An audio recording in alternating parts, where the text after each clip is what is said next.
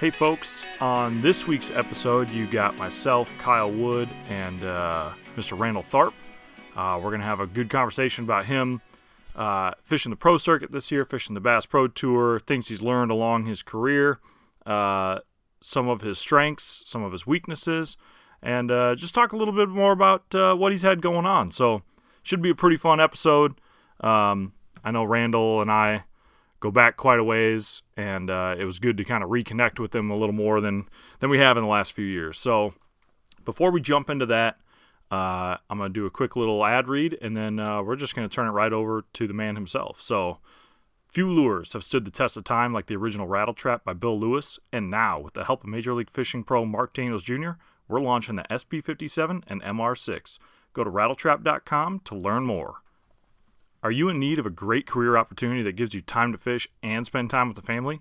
Neat Companies is looking for you. Neat needs Class A CDL drivers now. Competitive pay, 100% paid health insurance, 401k, tuition reimbursement, and more are just some of the benefits. Call Neat now at 833-463-NEAT to get your career started. That's 833-463-NEAT.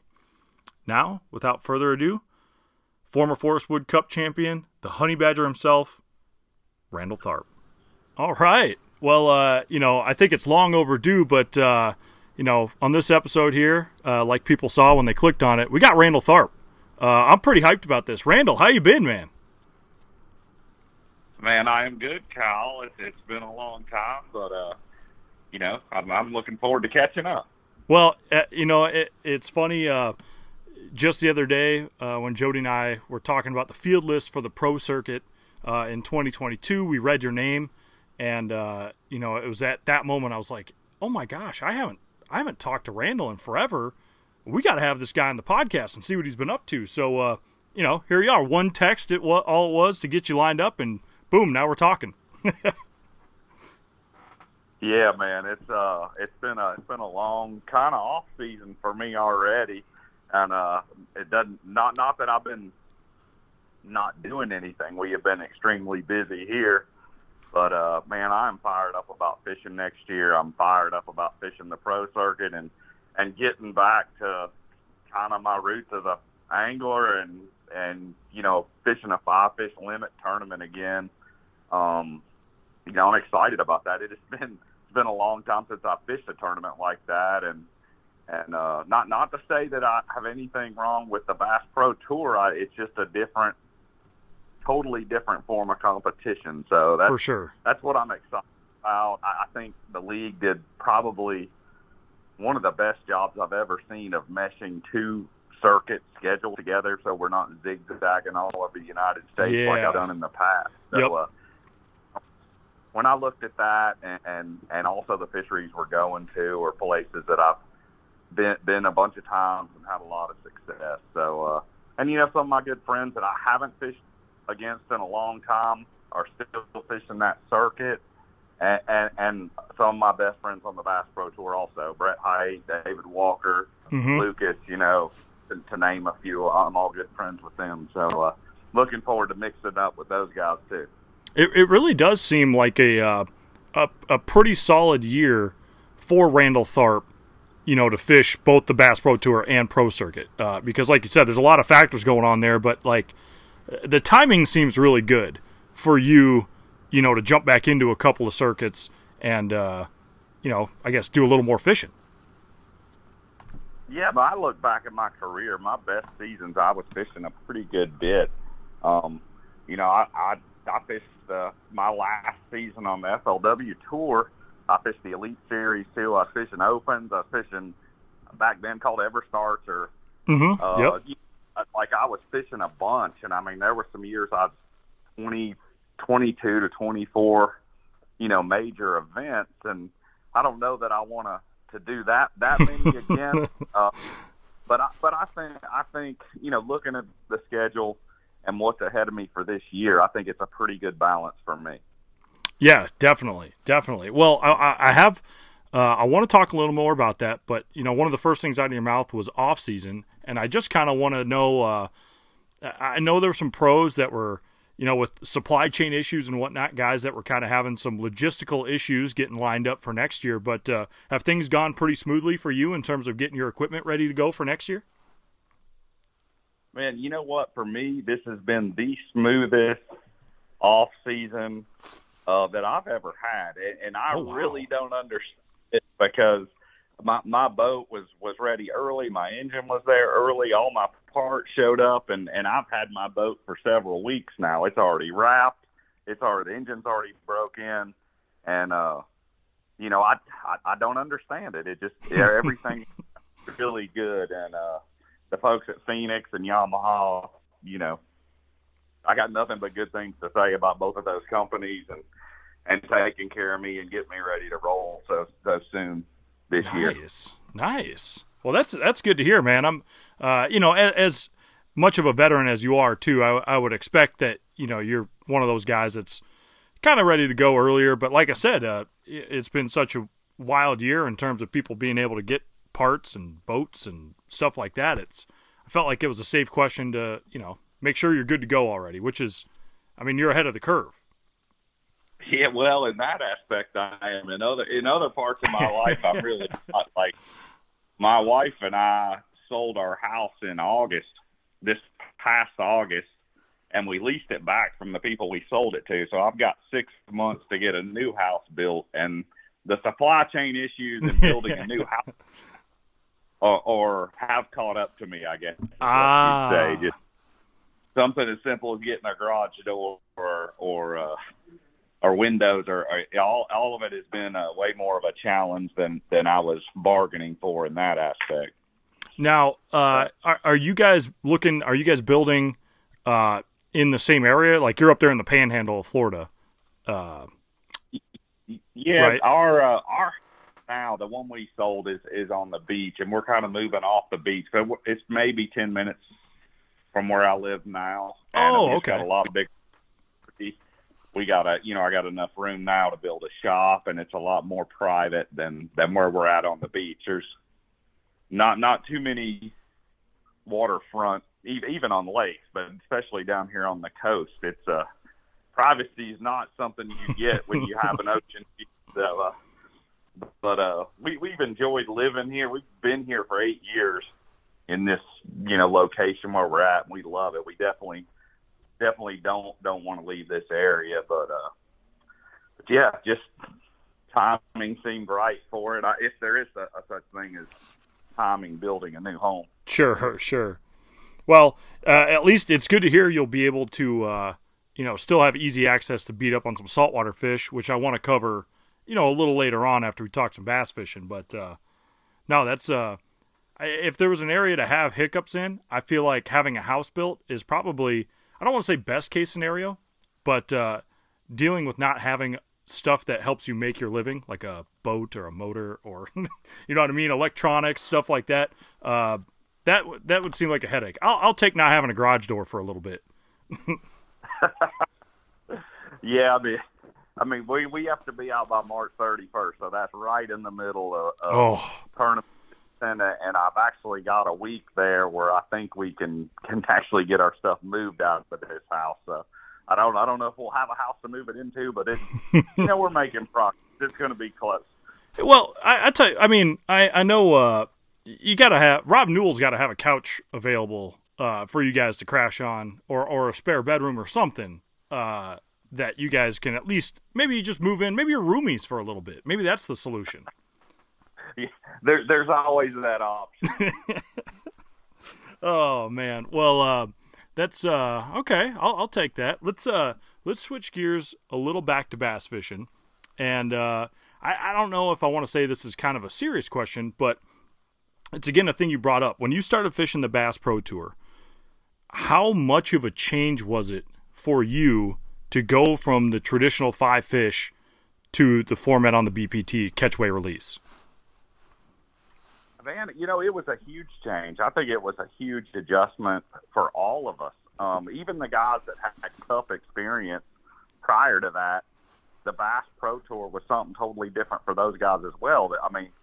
They had dealt with penalties and score tracker and the live scoring before, but the basic format of the Bass Pro Tour where we got 2 days of practice, and that was something new to all of us. And I think there are certain guys that adapted to it really well. I think it fits some guys' strengths. Obviously, if you take a look, like guys like Ott Defoe, Jacob Wheeler, I think Justin Lucas, I think it fits their style of fishing really, really well.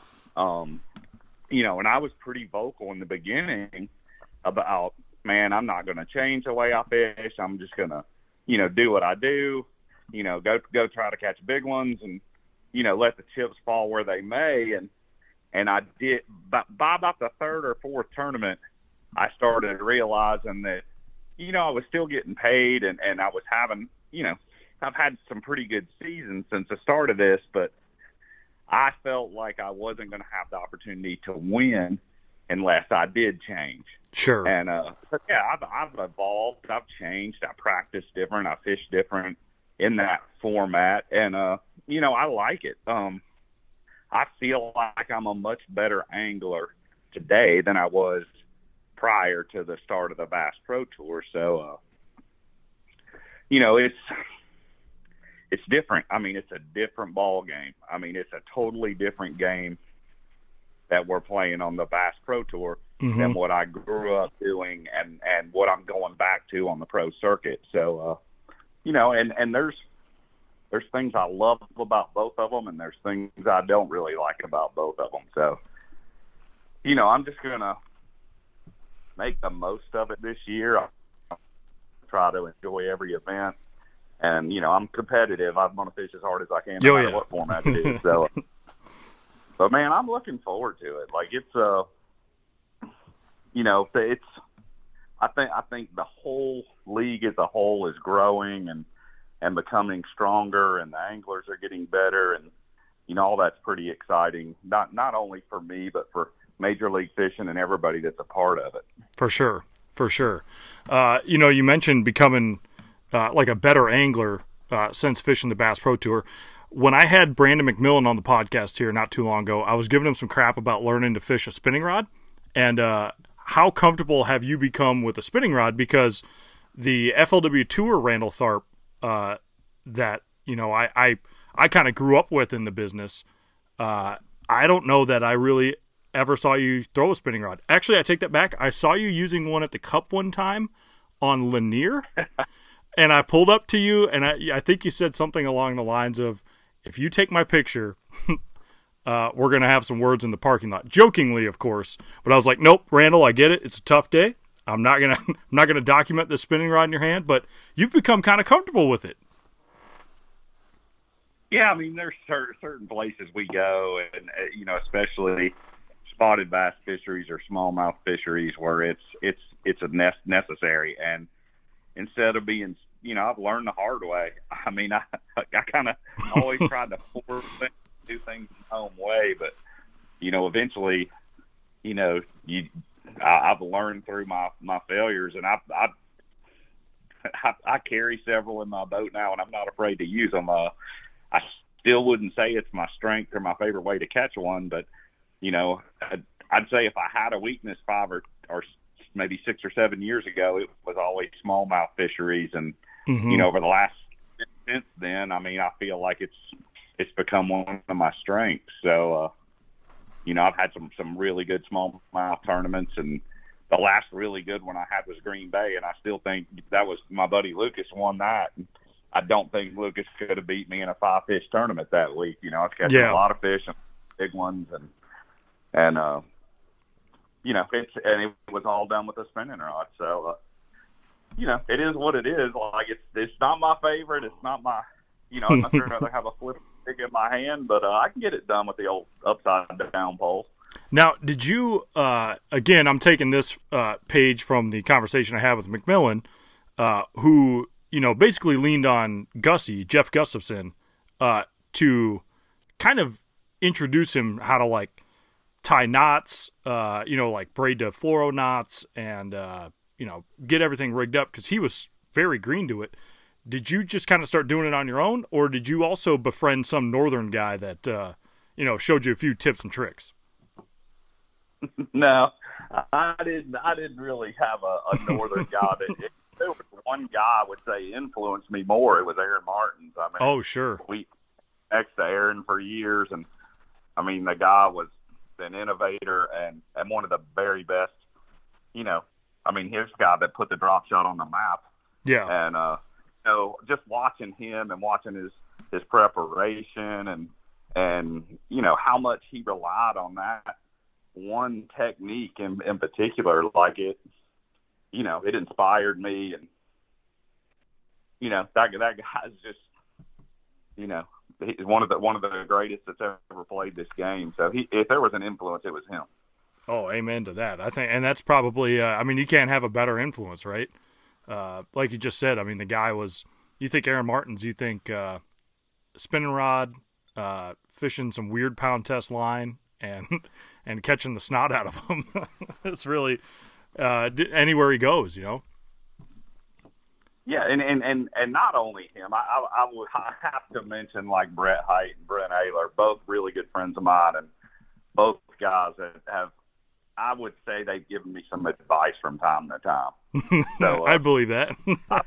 I wouldn't call them mentors because they're both really, you know, but you know, we bounce ideas off each other, and sure, they've definitely helped me out in that aspect of my game.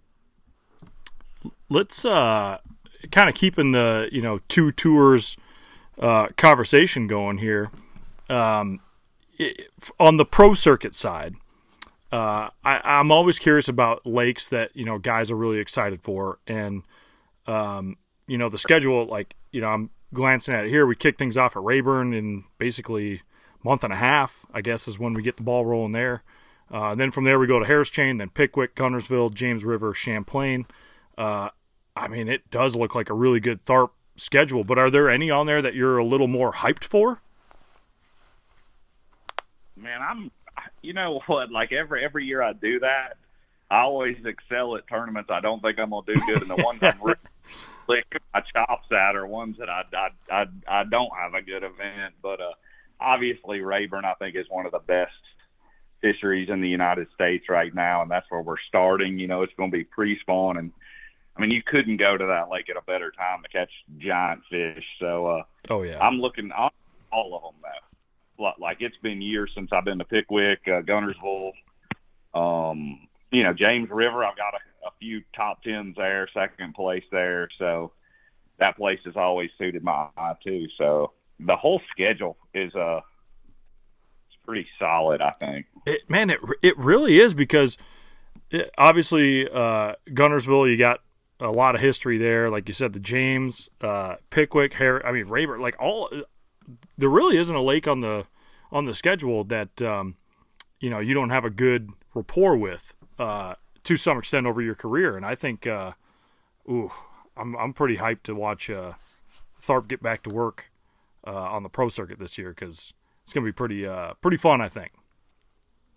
Yeah, man, I'm looking forward to it. And all my buddies on the Bass Pro Tour that fished it last year is like, man, we had so much fun. You're going to love it. You're going to have a ball. And, you know, that's what I'm excited about. I mean, not only the good fisheries and just hanging out with my buddies, going back to fishing the 5-fish limit, and compared to the stress of a Bass Pro Tour event, and trust me, we're all grinding all day as hard as we can, no matter what format it's in. But I can remember days where, man, you know, you have this target weight of 20, 25, 30 pounds, whatever that is. You go out there in a couple hours to catch your target weight, and, man, you can kind of let off the gas, you know, you kind of go practicing. And that, we're not afforded that on the Bass Pro Tour. I mean, it's just those days, while they were even rare in a 5-fish limit tournament, I had several, you know, I had a lot of those days. And, you know, it's that constantly being pushed is what that every fish counts Bass Pro Tour is about. And I think that's what's made me a better fisherman too. It's, you know, I think the pressure of it all, knowing where you're at, whether you're at the top or the bottom, is constant pressure. So I don't know. It's, you can tell for me, the jury's still out on what I like to do. Maybe, you know, you interview me again by the end of this season, and I might be able to do it. Sure. I've forgotten a little bit, like what it's like to go back and fish a 5-fish limit tournament. So we're going to find out in about a month. I'll give you the same little bit of friendly ribbing that I did to a lot of the Bass Pro Tour guys that fished the Pro Circuit last year. At Rayburn, I'll come find you day one takeoff, and I'll just make sure that your live wells can be turned on. You can pump water into them. You're going to want to cull. There's some things I'll just make sure. I know you're a pro, but I'll give you a little bit of light ribbon. Just make sure you're aware that you can you got to keep 5, and they got to be in the live well, and you can let them back, and then we'll make sure you're good to go, because we had some BPT guys last year with some culling infractions and a couple of oversights on the 5-fish rule. So just helping you out there, Randall.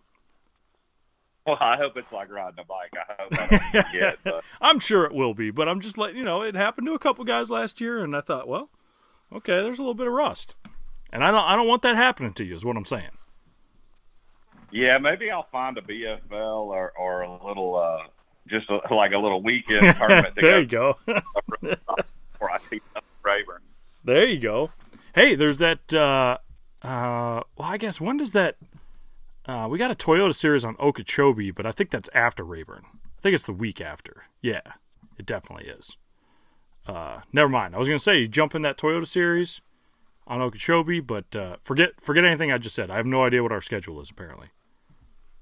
Even though it's literally sitting right here in front of me. Now, yeah, you could get in a BFL. Oh, nope, they're all the same weekend of the first one. All right, well, you'll figure it out. You're a smart guy. Let's talk a little bit more about. I kind of want to dip into some mindset of you as an angler, right? Like, you kind of got a later start in the professional fishing world than a lot of guys now, right? Or at least a lot of the up and comers we're seeing across the sport. Is there anything that you feel like technology-wise nowadays, whether it's something on the internet, whether it's electronics, like if you had that when you were, trying to get your start in the professional fishing game, would have changed the way you looked at things, if that makes sense? Like maybe you would have, pursued a different way of fishing or techniques you would have invested in. You know what I mean? Like you've seen a lot of stuff throughout your life, but you really kind of started later on in the professional fishing game. And I'm just curious if now you're like, oh, dude, if I had that when I was, 20, it could be a different ball game. Yeah, for me, it was later in life. But as far as, I'd say that definitely our average, my average competitor now, most of the guys are somewhere in, mid to late 20s, early 30s. Most of them now, your Jordan Lee, Matt Lee, all of those were, when I started, those kids were still in college, yep. High school. And, this sport has evolved just since I've been in it. And 2008 was my first year where I just did nothing but fish. So, I've been at it a while, but it has evolved so much since then with everything. Our boats are so much better. Our engines are better. Our electronics, I mean, the rods, reels, line, it is so much better than the stuff I had in 2008 and earlier when I started fishing. So is there one particular piece that I feel like I think the electronics now is the most important piece to the puzzle for a lot, not me, but for a lot of guys. I mean, I see advantages. I see guys that are all about that technology, that are pushing the limits with it, and their whole game is centered around that. So I think that's the most influential piece to the puzzle right now in the sport right now that we're playing. But for me, no. I have taken the time to learn all that, play with it, I spent a lot of my season last season looking at forward-facing sonar. I mean, I had it all on my boat at one point. And for me, Randall Tharp, it's just not the way that I like to fish. I'd rather look at the water than look at a screen now. Sure. Are most of the tournaments I fish being dominated with that? Yes. But I still feel like I can hold my own doing my thing. And you know, every time we go to a tournament, like I'll use the Red Crest this year at Eufaula. You know, it was a pre-spawn, early spawn, muddy water springtime event, and I could remember thinking, "There's no way this will be one with that forward-facing sonar." It was. So,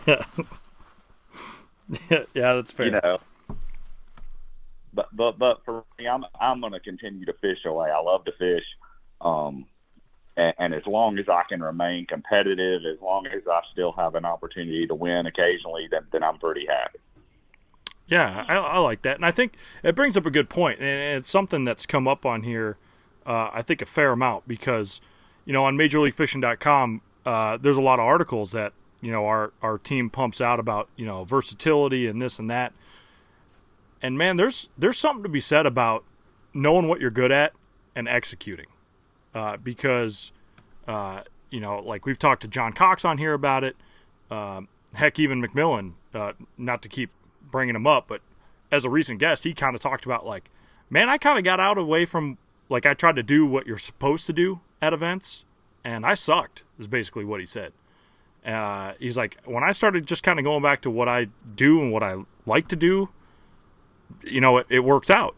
And I definitely, I like that mindset from you. I always have, because I feel like you're one of those guys in this sport that, like, you know your strengths and you can execute it on any fishery. And yeah, sure, will there be some that, you know, you don't knock it out of the park? Yeah, but are you still going to do well? For sure. And like you said, you're going to contend for a win almost every season, which is, you know, hard for a lot of guys to say, no doubt. Yeah, one thing I think most people don't, I mean, there's times when I finish 20th place and I'm doing something totally against the grain. The whole field's doing one thing, I'm doing something else. I fished perfectly, finished 20th place, and to me, it's almost as good as, I'm not saying it's as good as winning a tournament, but I get support from, you know, from doing my own thing. You know, like this strength, finding something a little obscure, out of the way deal that gets me through the week. And you know, I agree with what Brandon said. Is it's a fine line. It's like you got to know when to hold your hand and know when to play it. There's times, and what we talked about with the spinning rod and smallmouth fish, and I tried to power fish for those fish and do my thing, and I was going to figure out a way to catch them my way for years. And I had a couple tournaments where, you know, that would lead me, you know, hey, man, I'm getting better at this. I'm going to figure this out. And, you know, finally I just had to bite the bullet and commit to doing that. And, you know, I've reaped the reward since then. You know, fishing offshore is another one. Like, you know, everybody and their brothers out there in the middle of the lake on a Tennessee River Ledge tournament. And I just didn't like fishing around people, didn't like fishing in a crowd. And I would go to the bank, and I got my brains beat out enough times that I just like, well, I'm just going to have to bite the bullet and go out there and join them. And when I commit to doing that out there, just like when I commit with the spinning rod, it's worked out well for me. But, you know, so it's a decision that you have to make usually prior to even starting practice. You know, how am I going back to play this week? I mean, it's, you know, our practice days are pretty limited. Yeah, I mean, you're going to commit to fishing the bank, and everybody else is out in the middle. You got to commit to fishing it. So, you know, and I think I've gotten better with making those decisions because I've been doing it a while now. Sure. I think, you know, a guy, you know, you mentioned McMillan. You know, I've been fishing a little bit longer than Brandon has for a living, and, you know, he's probably figured it out quicker than me. So, but I think he was talking about the same thing that I'm talking about right now. It's just, try to fish your strengths when you can, and the rest of the time, just there's times you gotta fall in there. You gotta pick the spinning rod up. You gotta sure fish out in the middle of a lake, at Kentucky Lake in the middle of the summer, even though you're casting over each other's lines. That's just part of it. Yeah. No, I think, and I feel like that kind of having confidence in what you're doing and knowing what you're good at is I feel like a common thread on any of the pros we have on the podcast. When we talk just about careers, and I think especially for anyone that's listening, that's a high school, college, maybe you're a BFL angler, maybe you fish Toyota Series, and you're looking at climbing up and you just haven't been able to piece a season together. I think sometimes stepping back and looking at, like, okay, this is what I'm good at. These are the fisheries we're going to in the schedule. I know I can catch some fish doing what I like, on these bodies of water. Maybe on this body of water, it's more of a spinning rod deal. Maybe that's when I kind of got to, hold my cards, fall into that, and see what happens, but have confidence in doing it, that I know I'm doing the right thing, and it'll come together. I think I know personally I've seen a lot of guys following them through the Toyota Series that are really, really good anglers, but man, they are their own worst enemy when it comes to fishing, right? They'll get spun out so easily, and like you never saw anything from it. There's a ton of guys that I no doubt think could fish at the highest level, and they just can't get out of their own way. And I think some of it is when they start trying to do something that they have confidence in and it fails, they just get spun out. But I think, like you said, there's a fine line there between doing what you like and doing maybe what needs to be done is, I think, the way to word that, possibly. Mm-hmm. So, yeah, I agree with you. It's, there are a lot of guys that are great fishermen all over the country. I fished against some guys in club tournaments that I feel like could compete with us on the Bass Pro Tour. But what separates the guys up there, the guys that have been around for a long time, the guys that have won a lot of tournaments and been really successful, it's all between your ears. Like, the greater the pressure, the better they perform. For sure. And they've got confidence in every rod in that rod locker. And they may have not used it the whole week, and they'll pull it out at any time and make it work. And I think another thing that's important, especially to try to help young anglers, is there is so many different techniques, and there is so much out there. There's so many ways to go about this, and no one can do it all. You kind of have to pick the tools that you're going to put in your toolbox, and you're better off with just a few tools and knowing how to use them well than this giant toolbox full of tools and you don't know how to use any of them well. So obviously, a guy like KVD or Edwin Evers or guys that's been doing this a long time, they have got a really big toolbox and they are good at using a lot of it, but they still can't do it all. Does that make sense? Yeah. No, I think that's a really good point. I like the analogy of, you got to pick the tools in your toolbox, because you're right, man. Like, you can't, it would be, and I'm just flipping through pros in my head that, like, like you pointed out, there's not a lot of guys that you see consistently excelling all over the place. Now, a lot of people may also argue that Jacob Wheeler would be one of those guys, but he's Jacob Wheeler, so who knows what he's got going on. The guy's just good at catching fish. I would say he's got a very large toolbox, and he's very good at using all the. But I still think, there are probably things he shies away from, and he obviously knows his strengths and knows when and where to exploit them better than anybody. That's why he's been so successful, as of late. So, the guy just flat out catches them, and it doesn't matter, if it's with a spinning rod, a bait cast, or braided line. He's excelled at all of it. So, he's and as far as electronics, I feel like he's right on the forefront of pushing the envelope with that whole thing. And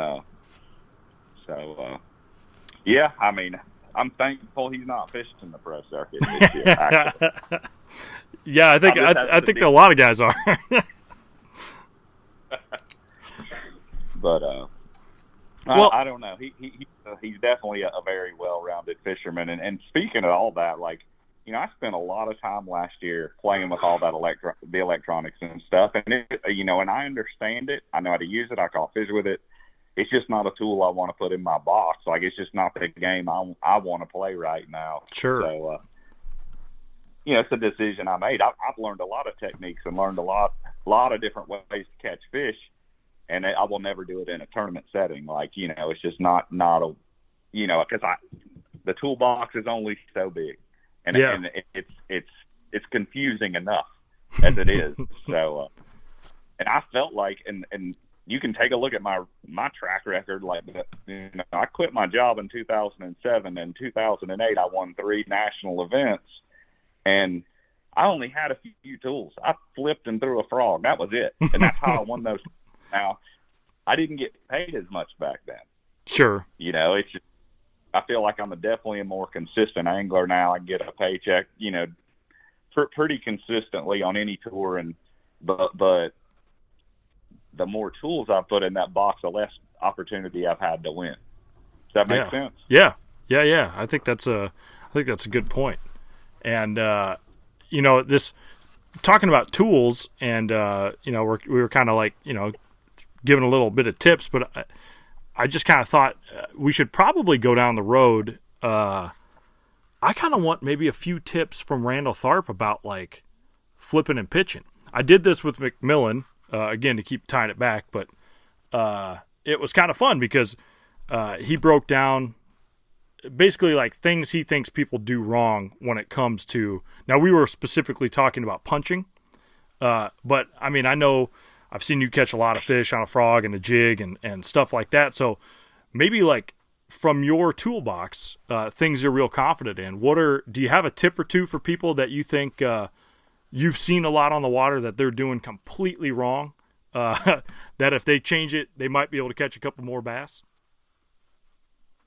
Yeah, you know, that's pretty broad, but I you know, I love to flip a jig or you know, just, and the biggest mistake I see people, the majority of people, even guys I fish against on tour, is their rod position and the way the bait falls.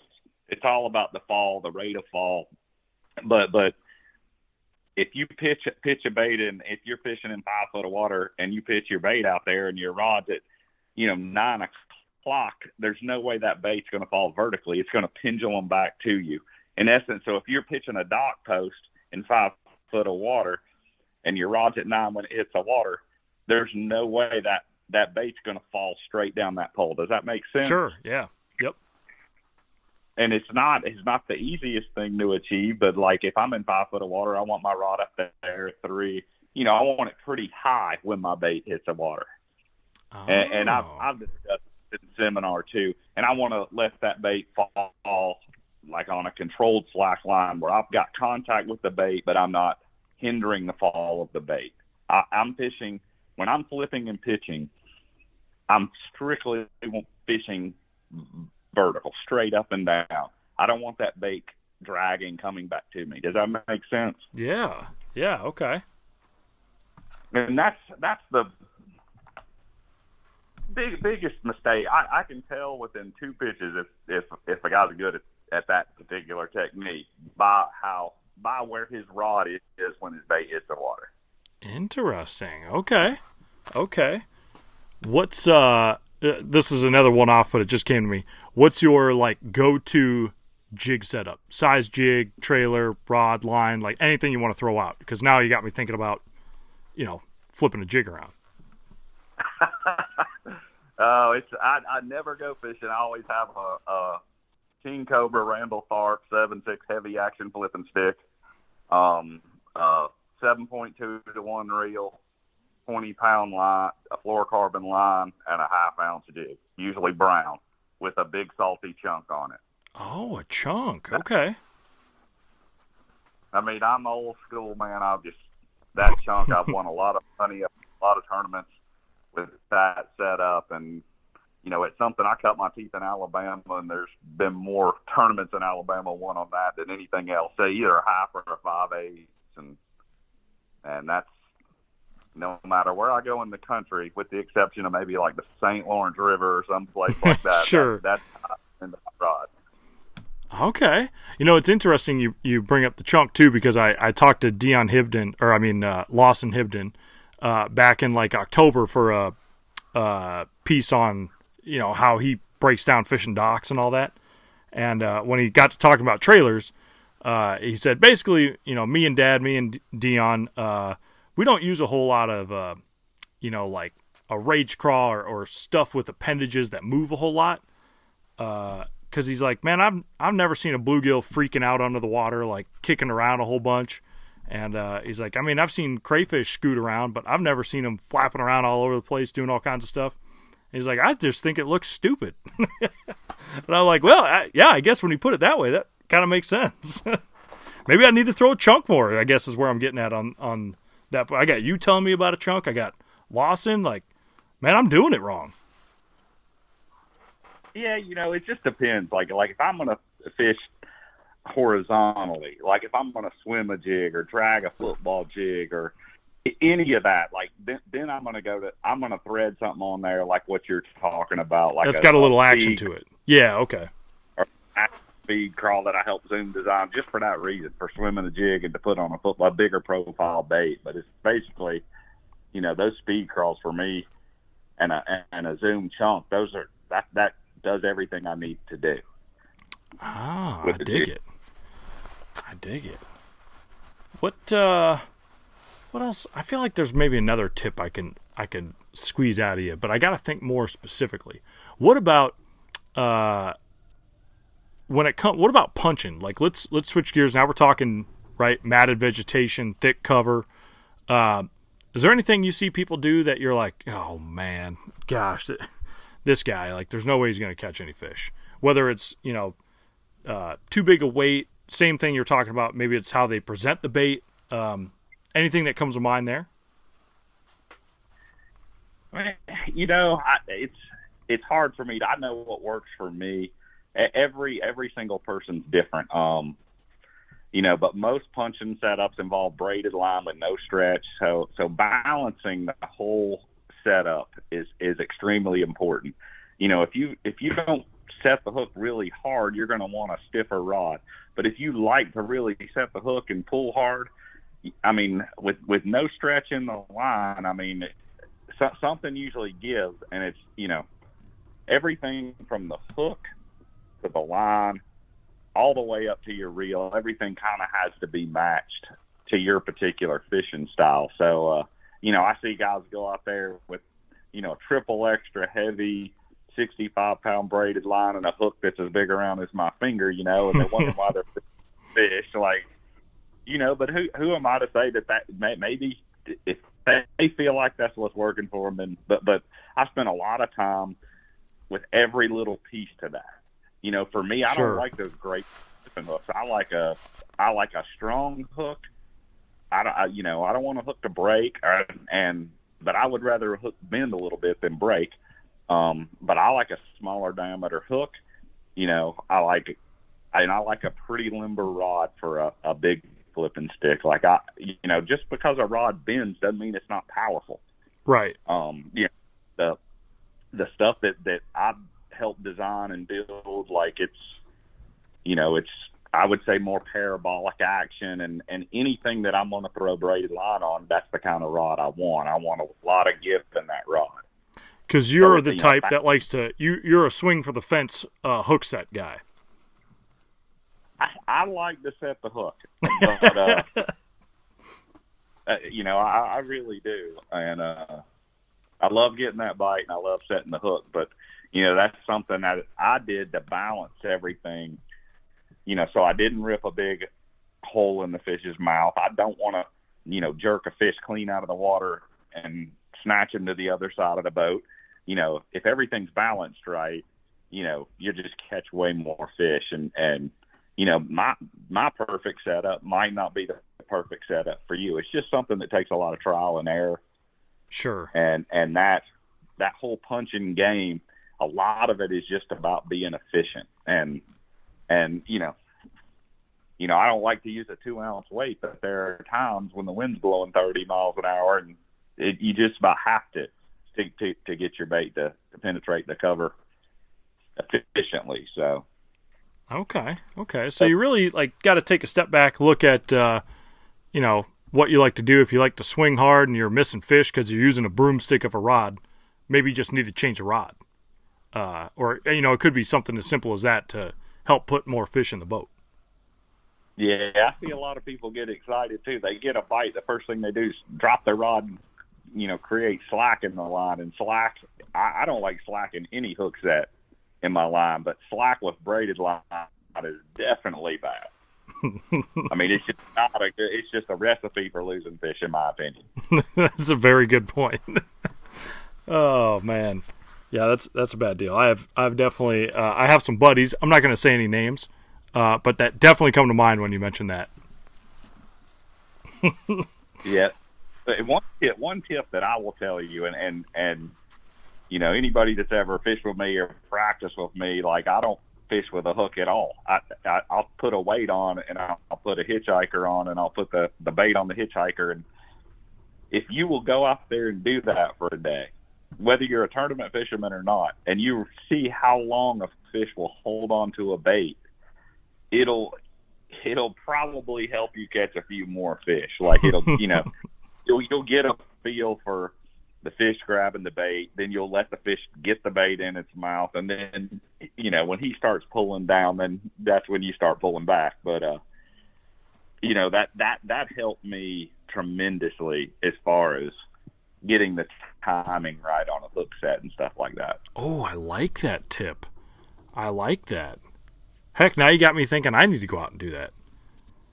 That's pretty. Well, most people. I mean, in a tournament setting, I want to catch them on tournament day, not during practice. Right. But that, I mean, once I started doing that, and I would do it day after day, and not only is it very interesting, but you get way more bites without a hook on there. And I don't think it's because the fish sees the hook. It just, you're much more efficient with that big weight and whatever you got on the end of it. It just goes through cover so much easier without a hook on there. And I think that's why you get way more bites without a hook, just because you're being more. Yeah, I could see that. I could see that for sure. Man, I don't know that I need to squeeze any more tips out of you, but I do kind of want to talk still fishing, but I mentioned it earlier, but like a little saltwater fishing. How many saltwater fish have you been beating up this off season? It's not as much as I would like to. I've actually been bass more than I have been saltwater fishing, but wow. I'm very fortunate where I live, and there's some amazing bass fishing here, and there's some amazing saltwater fishing, and I didn't go offshore much this year, 3 or 4 trips, and I've kind of been fishing inshore more, and believe it or not, it's the first time I've ever publicly admitted this, especially in a bass fishing. I mean, all I've done pretty much all year's fly fish. So whoa, you can make fun of me if you like. I know some of my other fishing will, but well, so I have caught just about everything that swims here, from tarpon to triple tail to redfish, you name it, I've caught it. And now I'm checking the species off with that fly rod, and it has been quite the challenge, because I am not near as efficient with the fly rod as I am with the flipping. What have you had an interest in the fly game, for a while, or was this just kind of something new to a new challenge, I guess, to try to catch these fish? I think it's definitely the challenge part of it. It's definitely way more challenging. But I also think I've been in the boat with some really good fly fishermen, and I think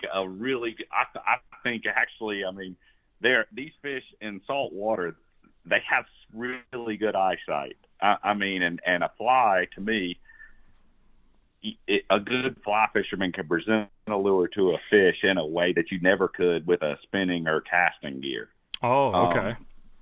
And also, it's just it's like throwing top water all the time. I mean, it's all visual. I mean, sure. I'm watching the fish eat my lure, and it's whether you're trying to fool a redfish or a triple tail, or for me this year, my nemesis has been the tarpon, and we don't have tarpon here all year, but when they're here, it's like sitting in a deer stand deer hunting to me. I'm watching that tarpon, a string of tarpon come on a line, and you got your boat positioned, and then trying to get a fly in front of them with the wind blowing 30 miles an hour, and it's owned me this year. And I think in my retirement I could definitely do that every day. I just get these small windows now where I might get 2 or 3 days I can go in a row when the weather and everything's right. Sure. The fish are swimming good. That's been my poison lately. Oh. In my off time. So on the tarpon front, how big a tarpon do you guys get around there? Or maybe also question B from that is, what's the biggest tarpon you've ever caught? We don't have a whole lot of small resident tarpon. We get migratory fish here, and the small ones are 60, and the big ones are over 200 pounds. Dang. So, the biggest one I've caught right now is probably right around 90 pounds. I have hooked some that's bigger. Dang. Unfortunately, those fish, I mean, just hooking one is an achievement in itself, but getting your hands on one is pretty rare. Most of the time you don't catch that fish that you get to bite, but just getting one to bite right now is good enough for me. I hear that. I haven't done a whole lot of saltwater fishing, but I definitely understand the challenge of trying to boat a tarpon. You also mentioned triple tail. I have fished for triple tail before, and I thought going into it, when someone showed me a picture of one, I'm like, oh, this is just a big bluegill. You know what I mean? Like, it's just a big, stupid bluegill that's hanging out by a crab pot buoy. I'm going to throw my cricket over there, and it's going to eat it. Boy, was I humbled quickly, Randall. It was this writer's thing, and I had there was like someone from some saltwater magazine in the boat, the captain, and like a couple other people that were very saltwater oriented, and then me in this boat, and they're like, oh, you've never caught a triple tail? Yeah, man, you're up. Get on the front, blah, blah, blah, blah. Made a pretty good cast. I thought it was a pretty good cast. Thing didn't even flinch, right? It just kind of drifted right by. I think it was like a little, like a plastic shrimp or something we were using. And so I reel in. They're yelling at me like, no, you got to throw like right in front of it. I'm like, oh, I felt like I threw right in front of it. Long story short, we're like 4 crab pots in. I haven't caught one. Everyone's getting real mad at me. But again, I feel like I am nailing these casts. Finally, I hook up with one, and I get it in the boat, and I've never been so mad at a fish, but boy, it tasted delicious. And so I won finally, but I was like, okay, I kind of get the challenge of this big saltwater bluegill, because it was kind of addicting too. Watching them like they lay on their side, right? Don't they like do weird stuff, like kind of lay there all weird? They're a fun fish. I live in a good place, and we have a bunch of those fish around here, but and they get pretty big too. But I mean, it's just like anything else. Every fish is different. Just like if you bed fish for a bass, every one of them that you're going to sight fish for is different. And sure, the triple tail, all of these saltwater fish are the exact same way. They all have different personalities, and sometimes, I mean, I don't care how good you are, they're just not going to bite. And these days, and they all get really stupid, and all of them are bites. So, but they're a fun fish. It's a fun species, and I mean, there's probably one within sight of me right now, just right out there. a couple buoys I can see from here. Oh man, well, Randall, I think with that, I don't know that I need to take up any more of your time, but before I let you go, for the folks listening, if they don't already, where can they keep up with you on social, as the 2020 season and beyond gets rolling? Yeah, man, just all of my social media channels, Twitter, Instagram, Facebook. You can go to my website, randy@randytharp.com, find out anything you need to know about me and my business. But all of that, I mean, my wife travels with me, and she does a great job of keeping everybody updated. You know, usually at tournaments, 2 or 3 videos a day, and I'm not responsible for that. She is. So, you know, you guys follow along this year. It's going to be a busy season, but I'm looking forward to it, man. I'm looking forward to seeing a lot of old friends that I used to fish against at FLW, and getting back out there with you and cutting up and hopefully catching a few fish along the way. Well, I know I'm excited to see it, and I hope the folks are excited to follow you back along in the 5-fish limit circuit. And tell Sarah hi for me. But Randall, I'm going to let you go, man, and we'll see you here at Rayburn in not too long. That's right, about 4.5, 5 weeks away. So we'll see you there in Texas. All right, man. Have a good one. Safe travels, and enjoy the holiday season. You too. Merry Christmas and have a Happy New Year.